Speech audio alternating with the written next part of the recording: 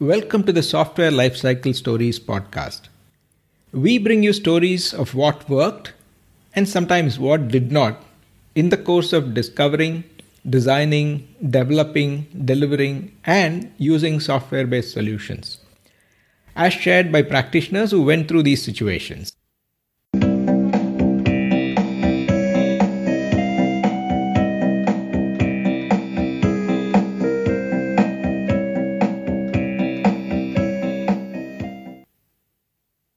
Paramu Kurmathur, my guest today, has been in the IT industry for over 38 years.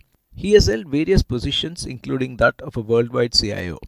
Of late, he has been authoring various books, with one already published on project management, another fiction about to be published, and he is working on two more. In this freewheeling conversation, he shares a lot of his perspectives and experience in the industry. Listen on. Hi, Paramu. Hi, Shiv. How are you? Good. I think it's a little strange that we are in a semi-formal kind of discussion. We've known each other for a long time. And I'm hoping that there will be some new things that I will also learn about what you have been doing in the software industry. So for the benefit of our listeners, can you start with a brief introduction of yourself? Okay. My name is Paramu. Full name is Paramu Kurmathur. Right? I have been working in this industry for about 38 years now. I have a master's degree in computer science and technology. And I've worked in about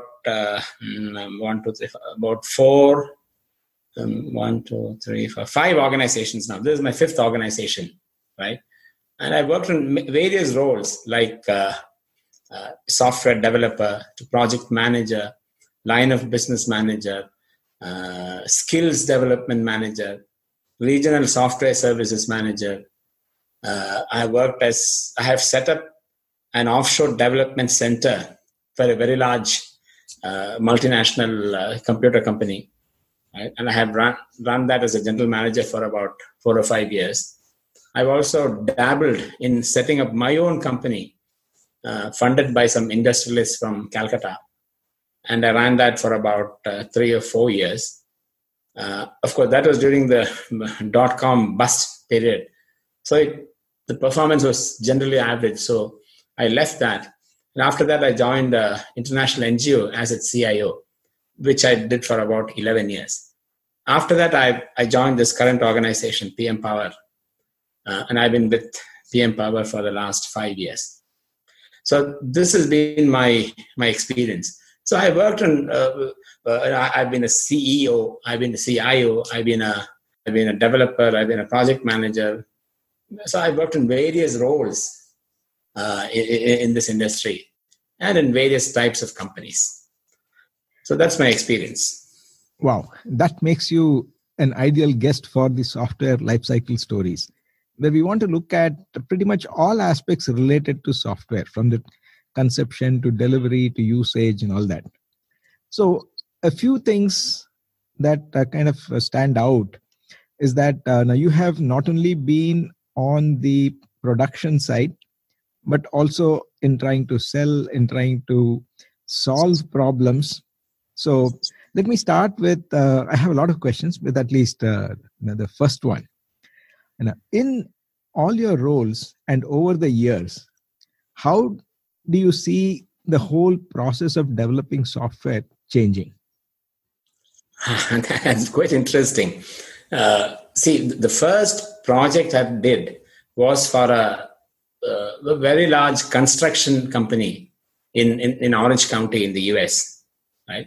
And I did some work doing COBOL project or product development, right? And those days, we didn't have these rigorous approaches and methodologies to software development. Somebody came and told me, hey, do this. So we did it, right? And these are very large programs that we were developing, right? So I remember one day, this lady who was the business analyst, she came to me and said, Paramu, can you make this change in the production system? There's some small change. No problem. But In the evening of that day, she came back and said, "Oh, no, don't make the change." But then I told her, "Look, I've already made the change, and the change is in production, right?" Oh, okay, then let the change be. So those days we didn't have this very rigorous approaches. So That it is sounds almost like DevOps. kind of development. Somebody told you to do something, so change was made almost immediately and then put into production. There was continuous integration, continuous value delivery those days, right?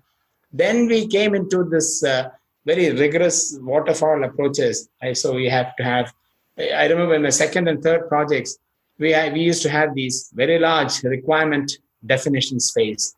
Once the requirement definition is over, we had a large design phase, a general design, then a detailed design, all these design phases. Then we had a actual coding phase, then a testing phase, and then there was some quality testing, all that kind of stuff.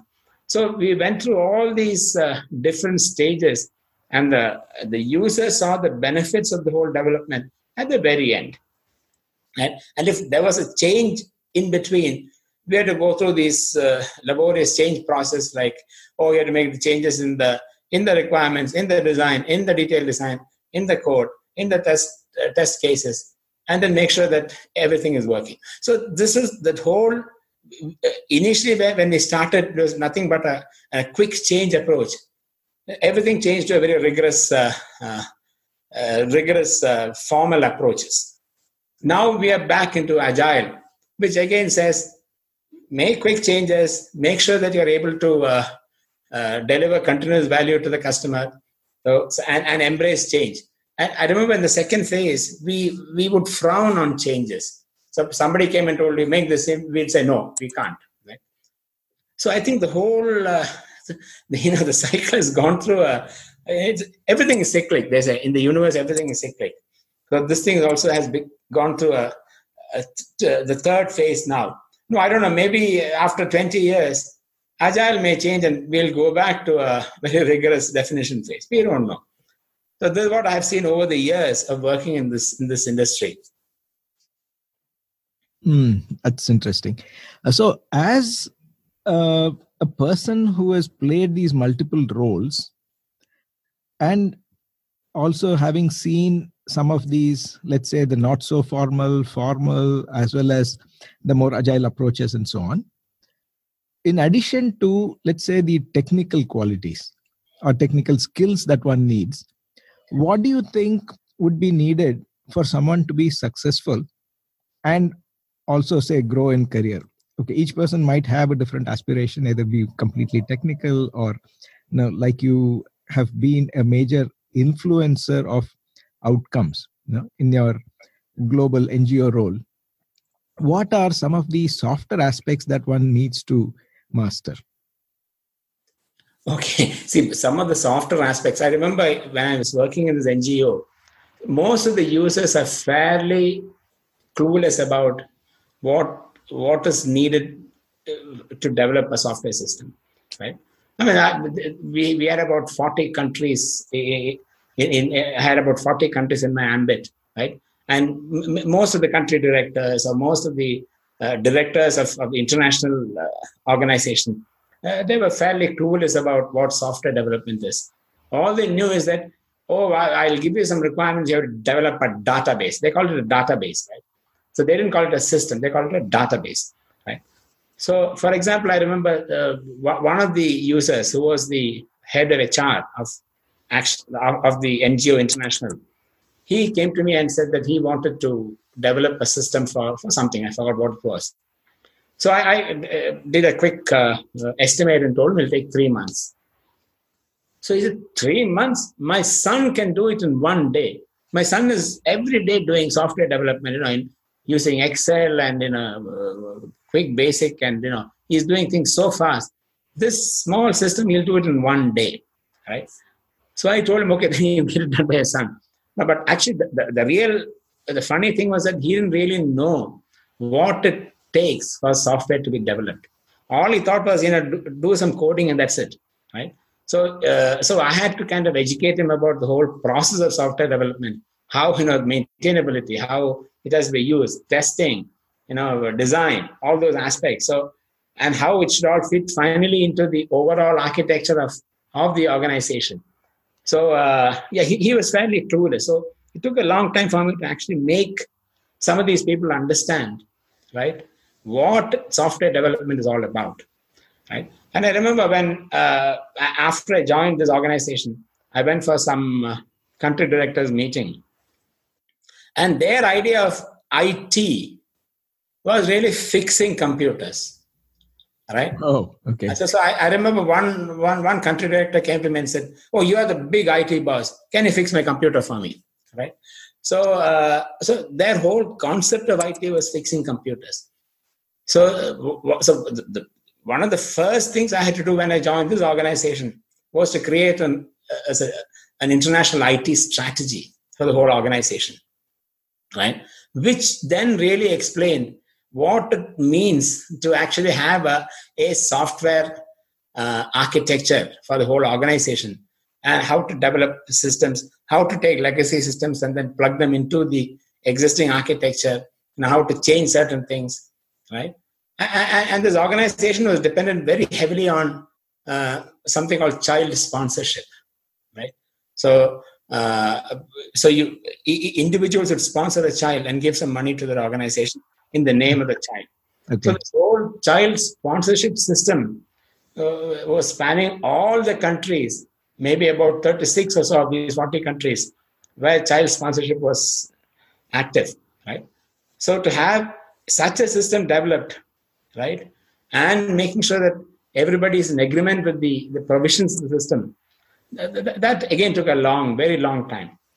And one of the key problems there was, if you went to a small country like Botswana, the connectivity was very poor, right? Many of the African countries, the connectivity is very, very poor.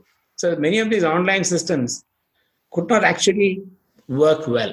So that is another learning, that sometimes you need to have offline versions of these systems just so that they could enter the data whenever they could, and then connect it at night or something to send it into the main system. So, these are some of the learnings, and these are some of the things that you had to influence the country directors and others to get things implemented. I'm sure it must have been a very challenging thing to create this global architecture. But then from a cultural point of view, the reason I'm asking is I remember in one of the projects that I was involved with, that the hierarchical nature of organizations in Japan, for example, made the software kind of unusable, because the software let a deputy or an admin to manage, let's say, the boss's calendar. So did you have any instances where these cross-geo or cross-country kind of cultural differences had to be taken into account when you deployed these global solutions? Not as much as, the difference between Japanese and cultures and Western cultures. Because if this NGO was based it's a London-based or a UK-based NGO, right? It's a British NGO, right? And therefore, most of the countries we operated in were British influenced countries, right? Or Anglophone countries. But of course, there were certain countries which are not. And there we had a problem.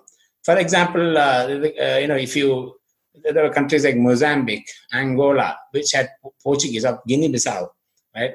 Brazil had Portuguese, and many Spanish countries in the Latin American region, right? And it's very interesting, some cultural things, where some people felt that they were actually discriminated against by English imposition. For example, I remember the country director of Guatemala, right? He told me, hey, look, why can't we have these things in Spanish? Why is this in English, right? And sorry, this is not Guatemala, this is Peru, right? Why can't it be in Spanish and not in English? Then I said, yeah, we can try to do things in Spanish, and then kind of had some preliminary discussions with him. Later on, I was talking to him about local languages in that region. And one of the languages was Quechua. So I asked him, do you do some of your discussions, etc., in the local language? He said, no, Spanish is enough. Right? So basically for him, not learning the local language but doing things in Spanish was not an imposition. But English coming onto him was an imposition. So, so people had very interesting things about how you feel discriminated against, but you don't feel the discrimination you're doing to the others, right? So that's something that I learned, saying that, oh my God, you have to be very careful about, you feel the victim in certain cases, but you don't feel when you are victimizing others, right? So that's one cultural thing. And of course, the other thing that in our organization, which I encouraged, right, was, for example, when people wrote, say, documents, I was of the opinion that we should let people write documents the way they want to write, and not actually edit their English. So a person from Nigeria would have a certain kind of English, a person from Botswana, another kind of English, right? And of course, when you look at it from a British point of view, you will find that the English is not very accurate. Right? There were grammar mistakes, spelling mistakes. But I said, that's fine. This diversity is fine. Yeah? You should be able to handle different kinds of Englishes, like you can handle different kinds of languages. So that is another cultural thing that I found. The other thing that I found was to influence. If many a time there's a lot of politics between international and countries, between regions and countries. So one of the things that I found was that if you can get a couple of those country directors on your side, then they can then form your bulkhead, or your bridgehead for introducing some of these technologies in the other countries. So yeah, these are some of the cultural things I think I found when I was working in these countries. Yeah, talking of languages, I know that you have a passion for languages, and in some other conversations, you have a very nice way of comparing languages or going to the etymology and then trying to derive some similarities and all that. So with respect to software development, do you think that there is something to learn for particularly designers to abstract or find these patterns and solve for those patterns rather than do a point solution? Yeah. Are you talking about in any context, can you look for patterns like you look for patterns in languages? Is that what you're saying? Yes, that's what I see you doing very naturally. In talking about languages, you are able to compare the origins, saying these are similar, these are the reasons why some variations are there and all that. Right. So many times we find that the thinking between project and product, particularly in Bangalore being a startup hub, right, could solve problems in a more generic way or create platforms rather than programs. Right. So when one has to do that, are there things that we can learn from these kinds of disciplines like linguistics that will help people learn solving problems in a more generic way? I've not really thought about this. It's a very interesting approach. In fact, I'm just when you talked of this, I was just thinking of Miss Marple. Agatha Christie's character. Yeah. The way she solved crime was by comparing the psychology of the characters in the current story with the psychology of the characters in another story, right? Or in this particular situation, she was like her and she behaved this way, and therefore this person could be the killer, kind of thing. So you're asking of that kind of a pattern. I haven't really thought of that for software or requirements in the industry. But maybe you're right. Maybe we could actually do such a thing, right? We could actually think of finding patterns between different kinds of. In fact, that's already been done, I suppose. For example, you would find that even terminologies used in the software industry are very like terminologies in some of the other industries, in the industrial era industries, except that the whole concept has changed. So patterns have been taken from here and bunged here, but I don't know whether in the development of systems, we have actually applied. I have not really thought of applying these patterns. But it's a good idea. Maybe we can think about it. Yeah. Okay. Continuing on the language and communication bit. One of the areas where invariably errors creep in is in either specifying things right or in interpreting those specifications and creating solutions. Right. Now, with your expertise in being a communicator, as an author, writer, and all that, how do you make sure that if you are describing a scene, for example, that the minute details are not missed out?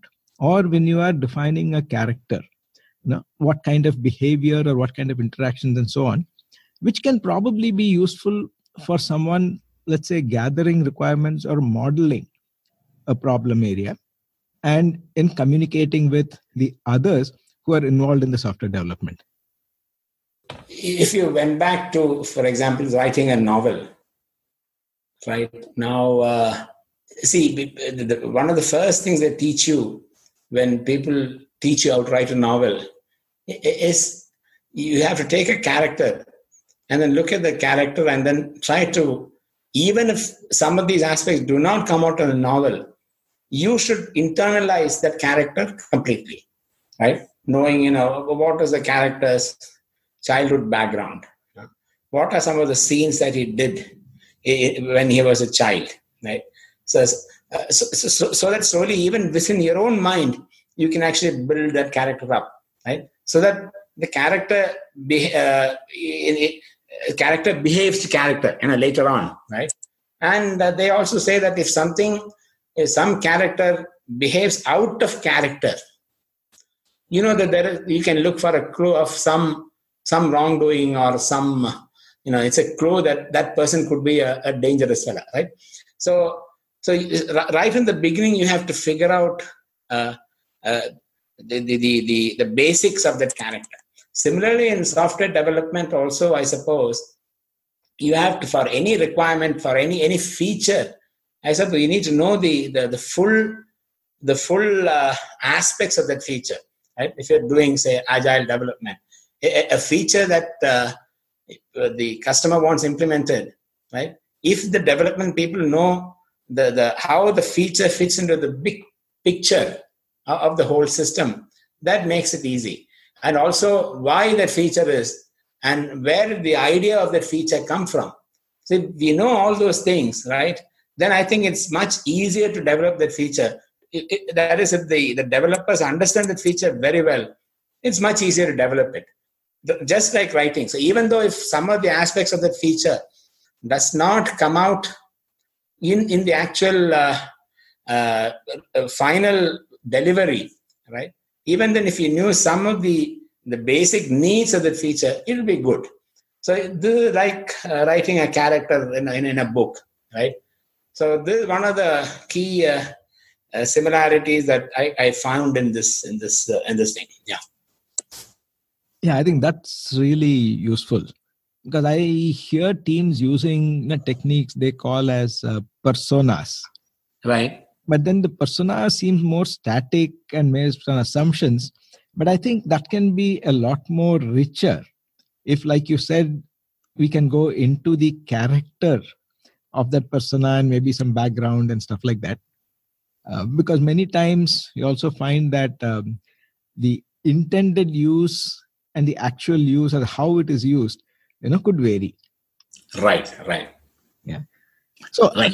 Have you had any instances where, like your manufacturing company example that you gave, where things kind of changed even during the day, that you plan a global rollout, you do things, and suddenly say that, no, maybe this is not what we should be doing? I remember once developing a software for an organization. This was a screen print company somewhere in California, right? So we developed a large software for them. It's, I think, some kind of accounting software, right? And by the time we finished developing, we found that the person who was in charge of that development with the customer, he had left the organization, right? And it was he who was actually pushing for this pushing this particular requirement of this accounting system, right? He said that we can get rid of the old system, have a new one. So when this guy left, suddenly the need for the system just vanished, right? Right? And I remember the whole system that we developed. And I'm sure you remember when we developed this. You were also a project manager then in another project. We spent nights and days developing the system, and finally, the whole thing was cut onto a tape and given to the customer. The customer gave us our money, everything done, and then he never used it. Right. So this is something which sometimes for a developer and for anyone associated with the project, it's a big letdown. Of course, as an organization, as a development organization, we got our money and it was successful from our point of view. But we are not very sure from what the final outcome was, right? And I suppose, therefore, I think we need to figure out, as development organizations, we need to also know what the final use of that system is. And if the final use of the system is clearly known, then I think we'll be much better at developing systems. And of course, if we also know the politics, it'll be much easier.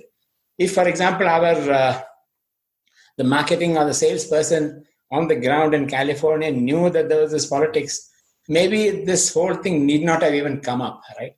Of course, it would have been bad for us because we would have lost that kind of an opportunity. But at the same time, so I felt that sometimes needs can completely change, right? And I know there's, even in that NGO, we had situations where a new head of a particular department would come in. He'd want a new system developed. He'd say, the old system is all bad. Throw it out. So we developed this new system for him. Then it took 3 years to develop the system, right? And he left.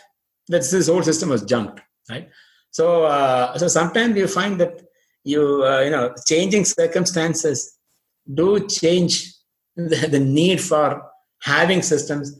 And of course, there are cases where people have come and said, no, for me, this is not important in the system, but the other thing is. When the previous manager wanted something else, right?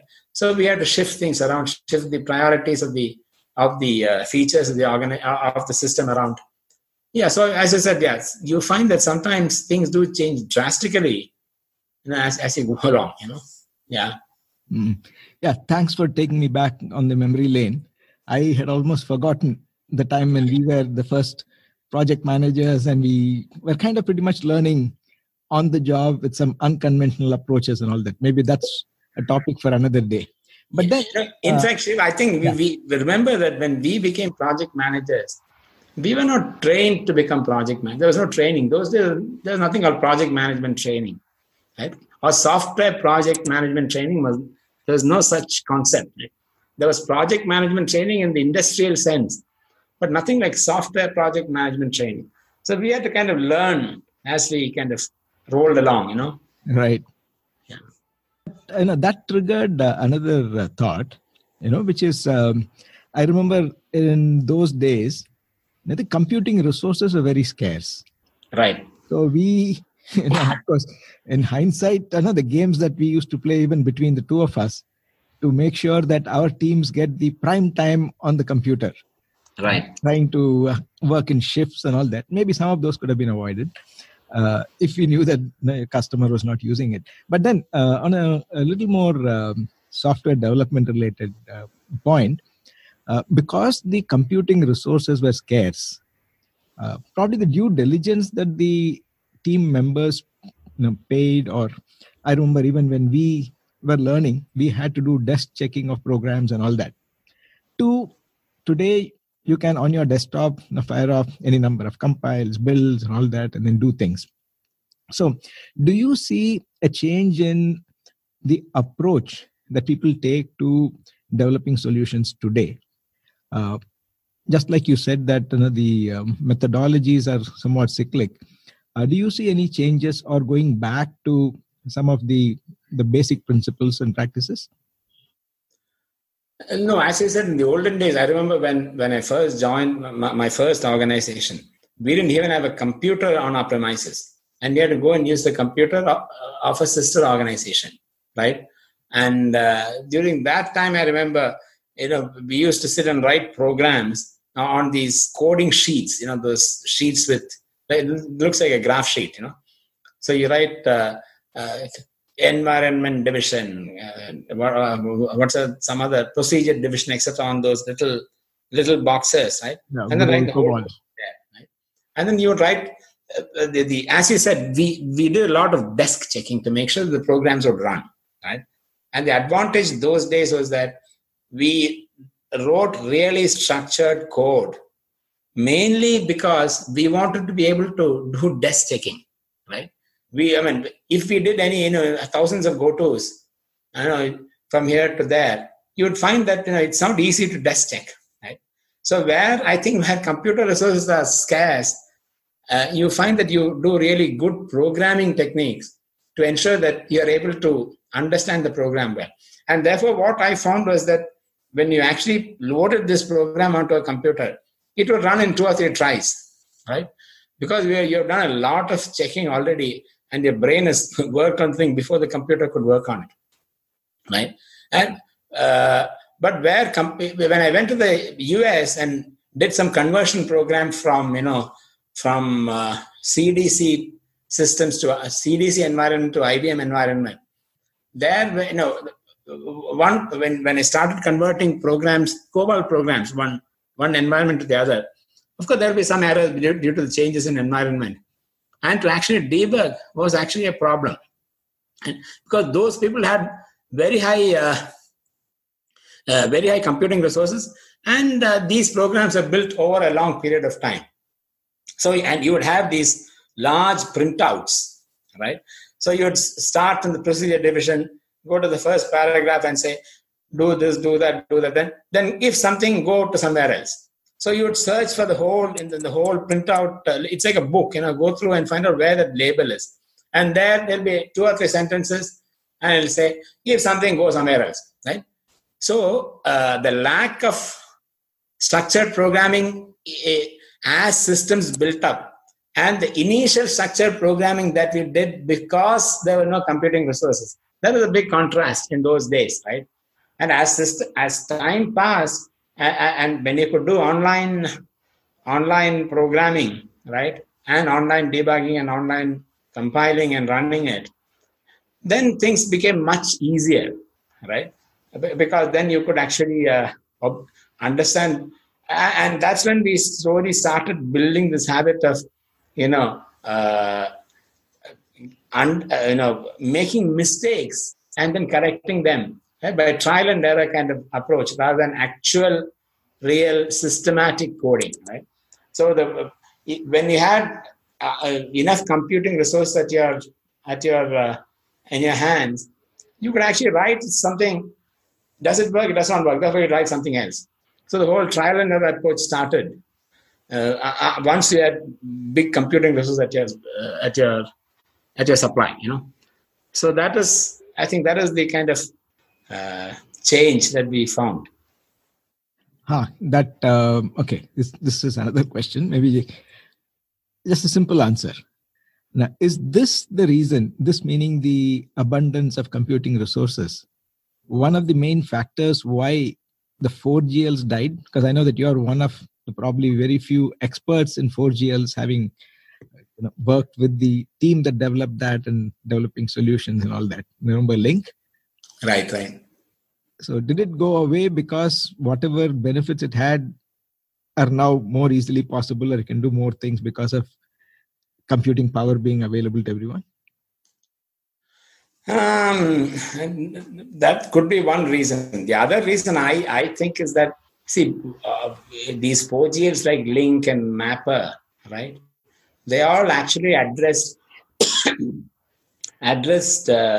some of the things that you have to do in the background for the environment, right?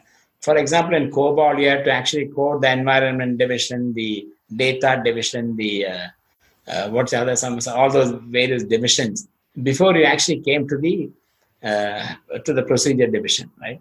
And so these 4GLs actually made sure that you didn't have to worry about any of those background things, right?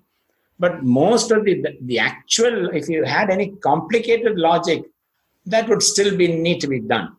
The other thing it did in those days was actually the design of the screen, right? Those days, screen design was a major task if you didn't have a 4GL. So this thing actually made screen design very easy, right?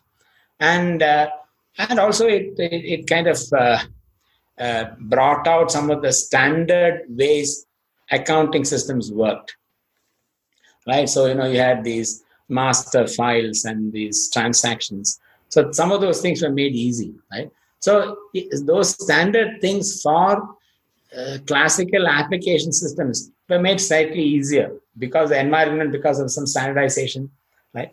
But later on, we found that most of some of those things are already available in the operating system environment itself as time went on, right? So the whole need of a 4GL kind of collapsed, right?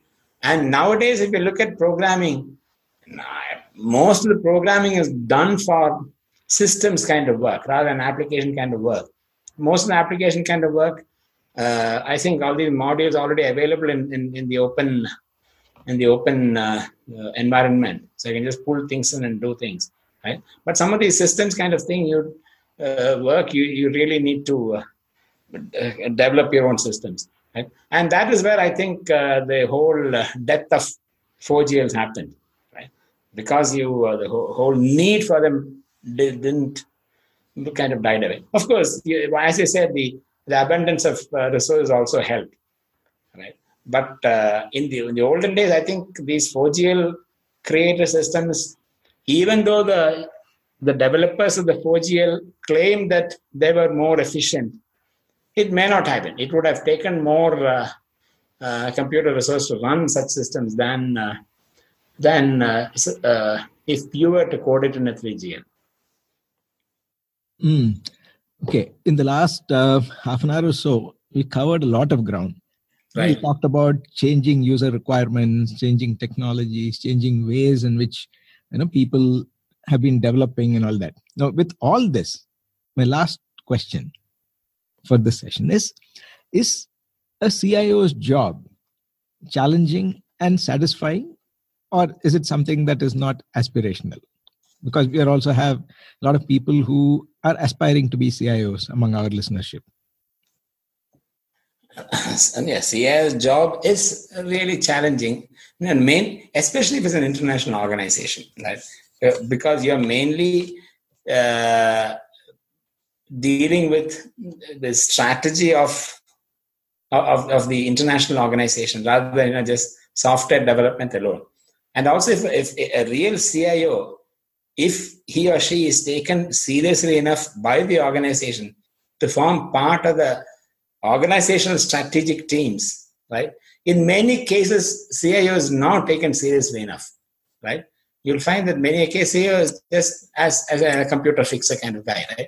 But if the CIO becomes part of the CIO is not reporting into the HR head or the finance head, but the CIO is part of the directorate team of the organization and is actually feeding into the strategy of the organization. Then I think the CIO is certainly a very important person in the whole organization, right? And now in this digital age, of course, the importance of I don't know whether you can actually call them the CIO now, because now many of these organizations are developing systems for the computer to be used by the computer, to be used in the computer, right? So everybody is a CIO now.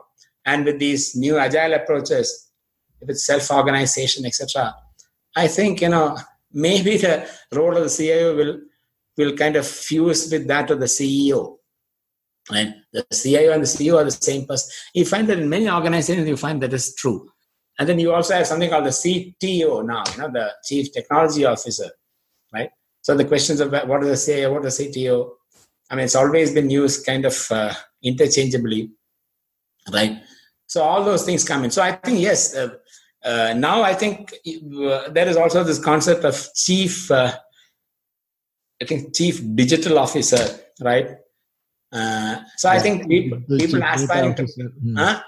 Yeah, chief data officer, chief digital officer. Yeah. Yeah. So, I think people trying to become these, I think it's good for them, because in this current kind of industry, the whole organization is some kind of computer. So I think it's good for people to aspire to that kind of thing, rather than the traditional CIO kind of role, which is a chief data officer kind of thing. Not data, but chief, what is it called? Head of the data, what's it? Computing data department. Yeah, MIS department. MIS, that kind, yeah. So once you get past that, I think it's a good aspirational role. Thanks. Good to hear. It's very reassuring. Even though the part when you said the organization as a computer reminded me of Matrix. Yeah. Then is it cyclic or is it more squarish? I don't know. Yeah. I think, see, over time, I think maybe some 300, 400 years from now, I don't know how the whole thing will be. Of course, we won't be around to see it, right? I think the thing may change. Maybe the whole of human brains will kind of fuse together into one gigantic brain. Talking telepathically across through some waves across dimensions to each other. Right? Maybe there'll be people on Mars and maybe on the moon, right? So we don't know. How things will change, right? Yeah. So that's. Yeah, I think that is fine, because we are recording this at the turn of the year, and the time for predictions and futuristic expectations and all that. So that is wonderful, Parmo. Very nice talking to you. Thanks for making the time. Thank you, Shiv. It was great talking to you. I think I enjoyed this. I also learned some things which I didn't know myself, and things that came out without, even my thinking about them. So it's good. Thank you. Thanks. Yeah. Bye. Bye.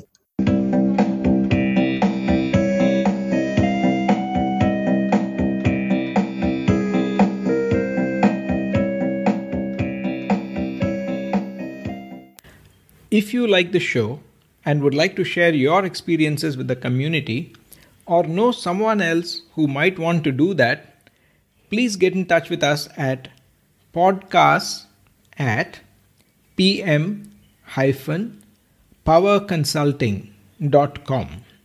That is podcast@pm-powerconsulting.com.